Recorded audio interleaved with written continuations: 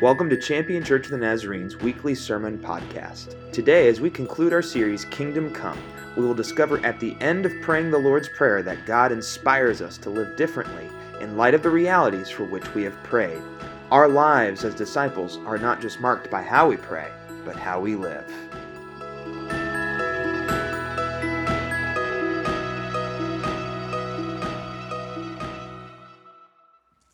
Speaking of journeys, as I shared earlier, we are finishing up a journey today. We are finishing up our sermon series, Kingdom Come. And if you are joining us for the very first time, I'll catch you up here in a little bit. But we have been going through the Lord's Prayer line by line. It's located in Matthew chapter 6. It's also found in Luke as well. And the disciples, the people who followed Jesus around, asked him one day, teach us to pray. Actually, they didn't ask him, they told him, teach us to pray. And this was the way that he taught them to pray and teaches us to pray as well. And so as we are at the end, I think we have some reflecting to undergo. Because after all, let's be honest, at any kind of ending, that is the time that we reflect. There's a reason why there's a saying called hindsight is 20/20, right? Until something is completed, it's really hard to see and reflect what everything meant, right? Think, for instance, a time that you were in transition in your life. Maybe you were waiting for a new job, or you were thinking about you were going to move, or think about maybe even a moment of, where your health, when men get the flu this time of year, that is a time of difficult transition for men, right? We get sidelined. And you're just waiting for it to be done, right? And when it's done and over with, even at the ending of this transition or this time of hardship or this time of decision, even if it's not the way that you wanted it to turn out, there is a sigh of relief. There's a reason why the majority of our stories that we read and the stories that we watch have endings, right? There's a reason why so many of us, when we get on Netflix and begin a show, can't stop watching the show until you complete the show, because every single show has a cliffhanger, right? We don't like this cliffhanging. We like it to be resolved, because we don't fully understand everything that is going on when it's still going on. But once it's done, we can breathe. We can reflect. We can understand. Endings matter. They do. How we end things matter. And believe it or not, just like in all things in life, just like in stories, just like circumstances in our lives, how we end this prayer matters. So, we have come to the ending of the prayer. And this prayer, if you don't know the Lord's Prayer, I'm going to go over it here in just a second, just a brief recap. But this prayer has really changed us, changed the way that we act, changed the way that we live, changed the way we see the world. And when we first began the prayer, we began with our Father who art in heaven. Hallowed be thy name. And we discovered that the God of the universe, the God who is oh so powerful and oh so great and oh so infinite, and all of these things that we are not, that God, the one true God, is our Father. Our intimate Father, our Dad.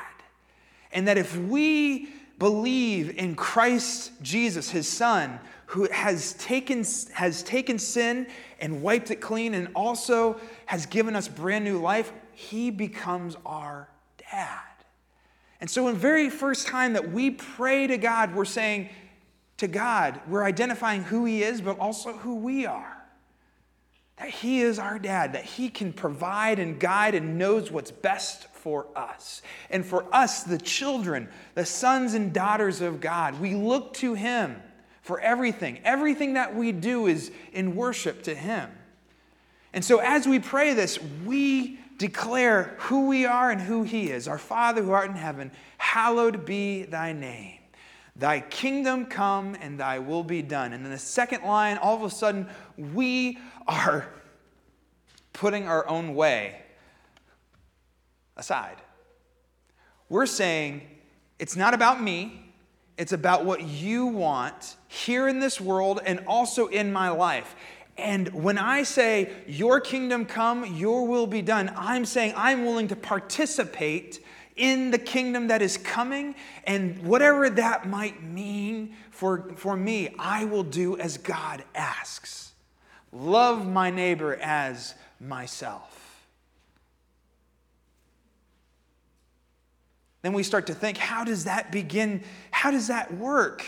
If I'm going to do all of God's will, what about all of the different things that I can worry about? And we move to the next part. Give us this day our daily bread. And this part of the prayer says, I believe God is going to provide for me what is needed to live out that reality. To live out his will, to live out his kingdom. God, would you give me even the most mundane thing like bread? And so we rely upon God for our bread, our water, the roof over our heads, the heat in our buildings, and then everything up from there. And it's not a kind of give us this day our daily bread where we're going to be so prosperous and we're going to get that Lamborghini we've always wanted, but it comes down to just being content with what God gives and relying upon him. And then we pray later, forgive us our trespasses as we forgive those who trespass against us. And we learned that we do things wrong. We do things that God doesn't want for us, that our Father doesn't want for us, and we ask for that forgiveness. But we've also understood in that line that accepting God's forgiveness means offering forgiveness to all others who have wronged us. It's impossible to experience God's forgiveness if you personally hold grudges and do not forgive those who have wronged you. So we pray this to God. We pray, forgive us as we forgive those. He gives us the ability to forgive others. And last week we moved into, finally, and lead us not into temptation, but deliver us from evil. And we began to understand that this world has a lot of temptations for us to potentially wrong God or wrong other people. And by praying to God, lead us not into temptation, but deliver us from evil, we are saying that we trust God to take care of evil and to provide for us ways through temptation, to not fall into that trap of committing evil and wrong against God and others. We learned that evil is not up to us to figure out, but it's up to God to take care of. We've prayed all of these things, and it's so reality changing. It transforms everything that you see in this world, that when you get to the end, you're just ready to go, for thine is the kingdom, go ever. We usually like to pray the last part really, really fast. But this last part is so important. For thine is the kingdom and the power and the glory forever. Amen. And if you're not an Old English person, thine simply means for yours. Yours is the kingdom. Yours is the power. Yours is the glory forever. Amen. Now, if you turn in your Bibles right now to Matthew chapter 6, you will not find this in the Bible. You'd be like, why do we pray this then? It's very interesting on how we began to pray this way. It was actually when back in the old days when they were looking through the original Greek text, actually a lot of people in tradition attributed a certain part of the Greek text to be a part of Matthew. But as time has gone on, as archaeologists understand more and more, they don't think that's something that Matthew actually wrote in the Gospel of Matthew. However, we are creatures of habit. And we just keep on keeping on with this line. But this line is something, I think, that is important to continue to pray as we pray this. Because it sort of wraps it all up. It gives us the ability to reflect on everything that we had just prayed for. And so, we pray this, for thine is the kingdom, the power, and the glory, as a part of our worship as we pray. They call this the doxology. Now, if you've never been to church before, and you're like, what is a doxology? It's very simple. A doxology is a movement of worship. It is an item to be a part. The first song that we sang today was called the New Doxology. It's not really that new, but it's a different arrangement. And it's something that the church has sung for years upon years upon years as a part of their worship, as a part of our worship. And so as we say, for thine is the kingdom and the power and the glory forever, we're lifting up praises to God. It reminds us of everything that we just prayed, that everything that we might be concerned about belongs to Him. The kingdom is His. The power is His. The glory is His. Forever and ever and ever. Amen. Speaking of amen, how many of you know what amen means? So be it. It also could be translated as yes! Some of you were saying amen yesterday whenever Ohio State finally woke up. Amen! Yeah, no. No, amen is, it's a yes. It's a so be it. It is a this is true. As we end this amazing journey of prayer, we are saying that everything that we have just said and everything that we have asked for can be handled by God. We say at the very end, this is true. God can handle all things. God can take care of evil. God can enable us to live in His reality and do His will. God can provide for us even our daily bread. God can even have us, give us the ability to forgive others like we have been forgiven. This doxology is an amazing reminder of everything that we've prayed about. It speaks truth into our lives. Willimon and Hauerwas say this about this line in particular. We would not know truth were it not for being taught this prayer. For Christians, the Lord's Prayer determines what is true. Think about that for a moment. When we pray this prayer, we are asking for God's way of thinking to be inserted into our lives so much that our lives look like this prayer. It means that my life is not my own. Is that I don't actually provide everything in my life. Actually, God provides it. It shows that, yes, I can indeed forgive others. Yes, I can indeed stand up to temptation, whatever it might be, and also love others when they do evil to me. This prayer determines what is true, what is supposed to be. It determines what the kingdom come actually means.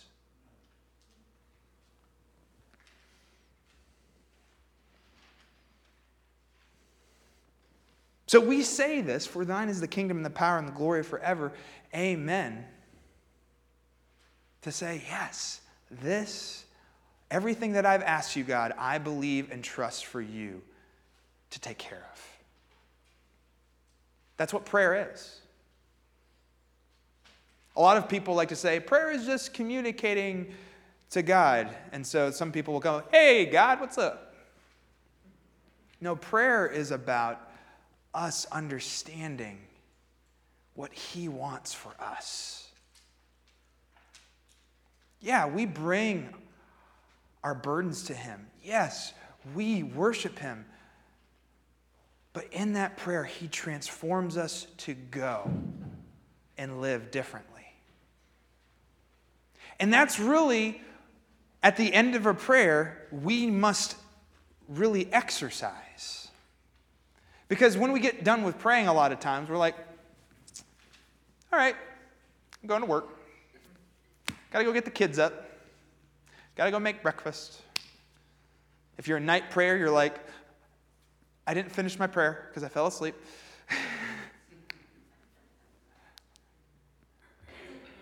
What now? What comes of a time of sitting down or kneeling or walking and praying? What comes of this? What do you do at the end? You say amen and just everything is the same? I sure hope not.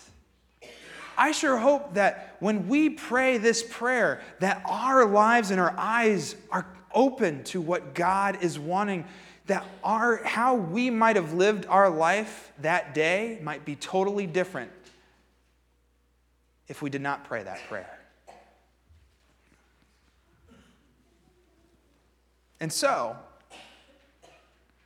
at the end of the prayer, I think it is a good idea to go to the end of all things. If we really want to understand what we are committing ourselves to when we pray this prayer, maybe we should go forward. Let's look into the future and see how Jesus expected his disciples to be, how he expected his disciples to act. And so today we're going to move from Matthew 6 to Matthew chapter 25. It will be up on the screen for you, but it's also, you can look in your own Bibles. But Matthew chapter 25, beginning with verse 31. And Jesus is sharing with his disciples what's going to happen when he comes back. Just to give you a history lesson real quick, okay? Jesus came. He came in a manger. We're going to celebrate that in a few weeks. He lived a life, a ministry of about 2 to 3 years in his 30s. He healed the sick. He preached the gospel. He did amazing things, and then he was killed for it. He was killed for it. And we believe that death wiped away sin. And then 3 days later, he rose again, and he spent time on earth as a resurrected body, as a resurrected Lord for about 40 days. And then 40 days later, he went back up into the clouds and into heaven. But he said, before he left, he said, I'm coming back. You know how I'm going to go, whoop. I'm going to go, whoo. I'm going to come back down. I'm going to come back. And this is what is going to happen when I return. And this is what he says. Now, when the human one comes in his majesty and all his angels are with him, he will sit on his majestic throne. This is far different than who Jesus was. Jesus was homeless. He was completely dependent upon others sometimes completely dependent upon his Father. He did not wear beautiful kingly robes. He didn't go on a throne. He walked around and served others and hung on a cross. But when he comes back, he will be on his majestic throne. And all the nations will be gathered in front of him. And he will separate them from each other, just as the shepherd separates the sheep from the goats. If you didn't know this, sheep and goats are entirely different creatures. They act completely different. It's good to keep them apart from each other. He will put his sheep on his right side, but the goats he will put on his left. He constantly said that his followers are sheep, not goats. So he's talking about the followers. Then the king will say to those on his right, the sheep, come, you who will receive good things from my Father. Inherit the kingdom that was prepared for you before the world began. I was hungry, and you gave me food to eat. I was thirsty, and you gave me a drink. I was a stranger, and you welcomed me. And I was naked, and you gave me clothes to wear. I was sick, and you took care of me. I was in prison, and you visited me. And then those who are righteous will reply to him, very inquisitively, because Jesus hasn't been around for a few years, Lord, when did we see you hungry and feed you, or thirsty and give you a drink? When did we see you as a stranger and welcome you, or naked and give you clothes to wear? When did we see you sick or in prison and visit you? And then the King, Lord Jesus, will reply to them, I assure you that when you have done it for one of the least of these brothers and sisters of mine, you have done it for me. If you were thinking that after this prayer, this is what exactly you needed to truly live a life like God wanted you to lead, and you're just going to pray till the kingdom come, Jesus says something different here. Will Jesus be happy when we pray as he teaches us to pray? Sure. But he's going to be far happier with us when we live in accordance to what he has asked us to do. To feed the hungry, to give water to those who are thirsty, to care for those who are sick, to be people who give of themselves so that others no longer have needs.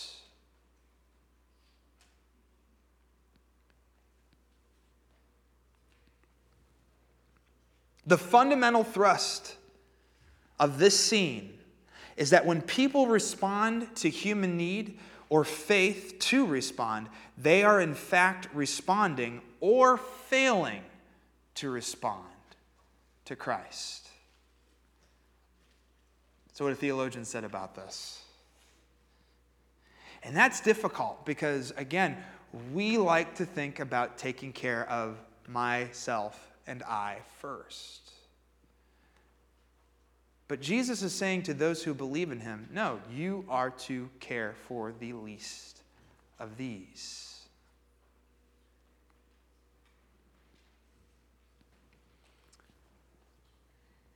When we pray the prayer,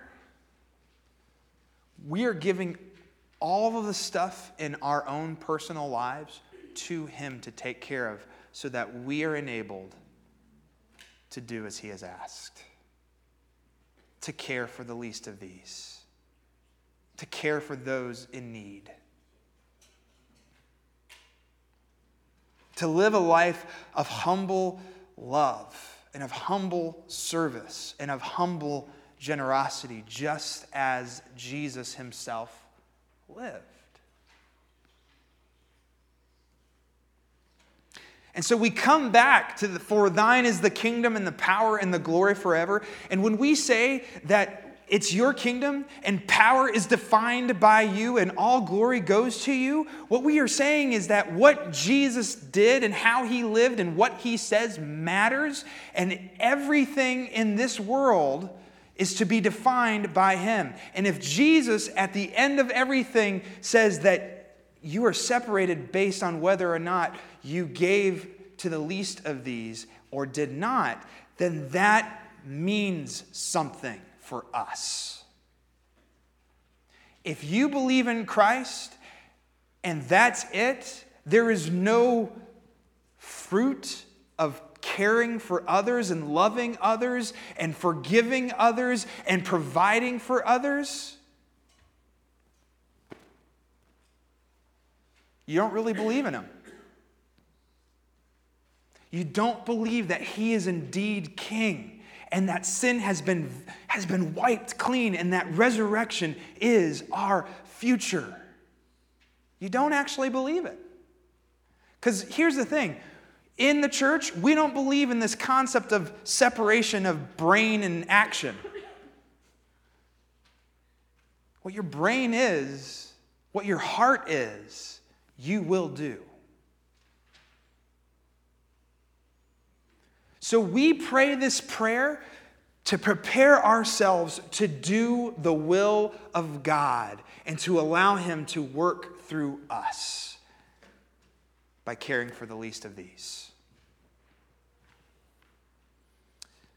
I don't know this person's first name, but his first initial is O. Halsby says this about prayer. And this really brings it all together. Prayer is given and ordained for the purpose of glorifying God. Prayer is the appointed way of giving Jesus an opportunity to exercise his supernatural powers of salvation. And in so doing, he desires to make use of us. Friends, you and I pray so that God might work through us, that we might have a spring to our step to be willing to go into the world and begin to bring his kingdom through loving others, through forgiving others, through allowing him to lead us to not be tempted into the different things that trip us up, to be thankful and joyful for all that he gives, all the things that we have prayed for. Go and live. Allow him to make use of you.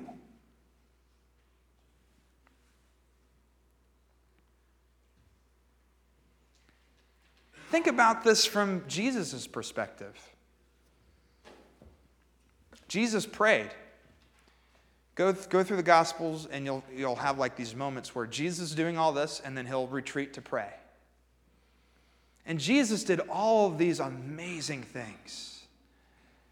He touched people and they began to walk. He created bread and fish for 5,000 people out of just a small bit. He put mud on a guy's eyes who was blind and he could see. He raised Lazarus from the dead. He did all of these things, and yet he would retreat to pray. Jesus was giving everything over to the Father so that the Father might work through him and do that. Why would it not be the same for the followers of Jesus Christ? Why would we just sit here and pray, waiting for the world to get better when God fills us in the prayer to go and be a part of the answer of that prayer? That's what we're called to be. It's not just a belief system. It is your entire life.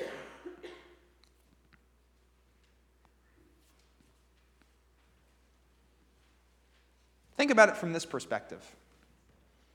When we come to the end of somebody's life and they pass away and they go into the presence of God, at funerals and at memorials and at celebration services, most stories are about what that person did out of love for their family and friends. Think about that for a moment. There are some people that are known for their prayer life, but far more people are affected by being faithful in prayer, but then by living fruitful life for others.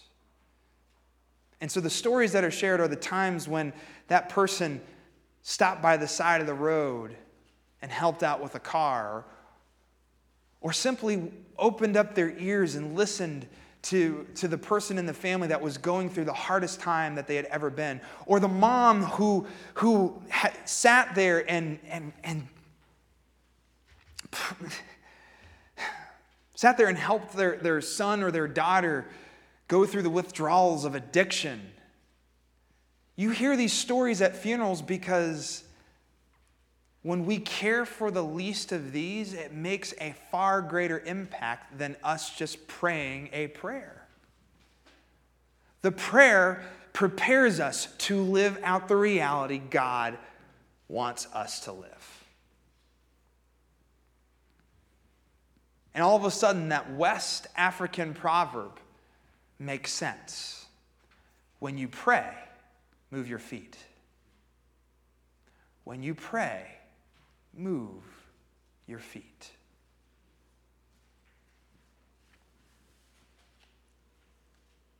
When Jesus comes back as King, he's not going to separate us based on whether or not we prayed every day. He's going to separate us based on whether our prayers led to action in the world around us.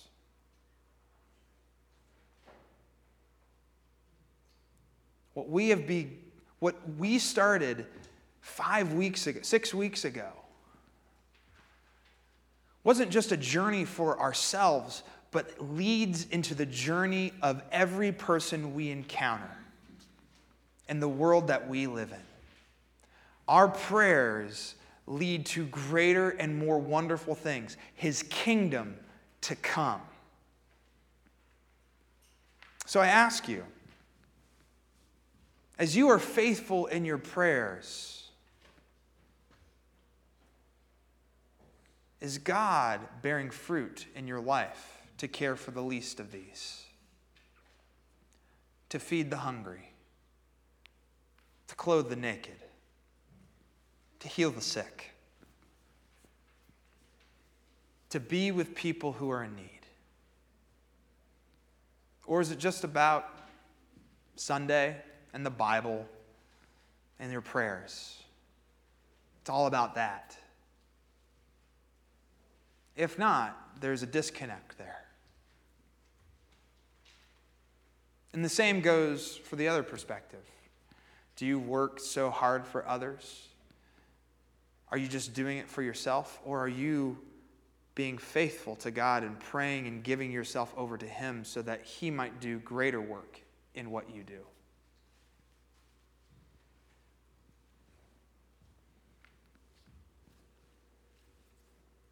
Every action that we make after prayer is to be in line with the truth that we have prayed. That amen resounds into every minute of your day, so that we might be caught up into the kingdom. We might be caught up in bringing His kingdom into this world. And that we would be caught up in the life that God wants for us as we pray. This is how our prayers for His kingdom to come become realized. This is how the kingdom comes. So be it. This is true. Amen.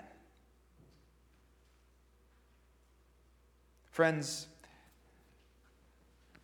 as we finish this series, let us pray together the way that He has taught us to pray. It will be up on the screen if you're a little unsure of the words, but let us pray the Lord's Prayer.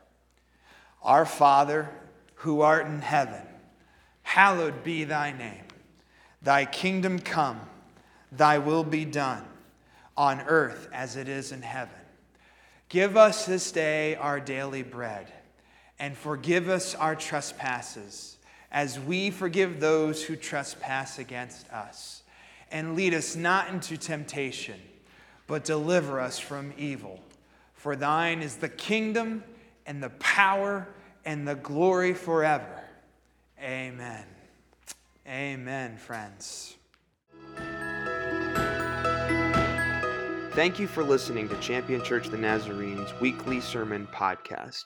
We hope that today's message was inspiring to you. We would love for you to join us on a Sunday. Our services are Sunday mornings at 10:30. We are located at 3924 High Street Northwest in Warren, Ohio. For more information, you can visit us at championnaz.org.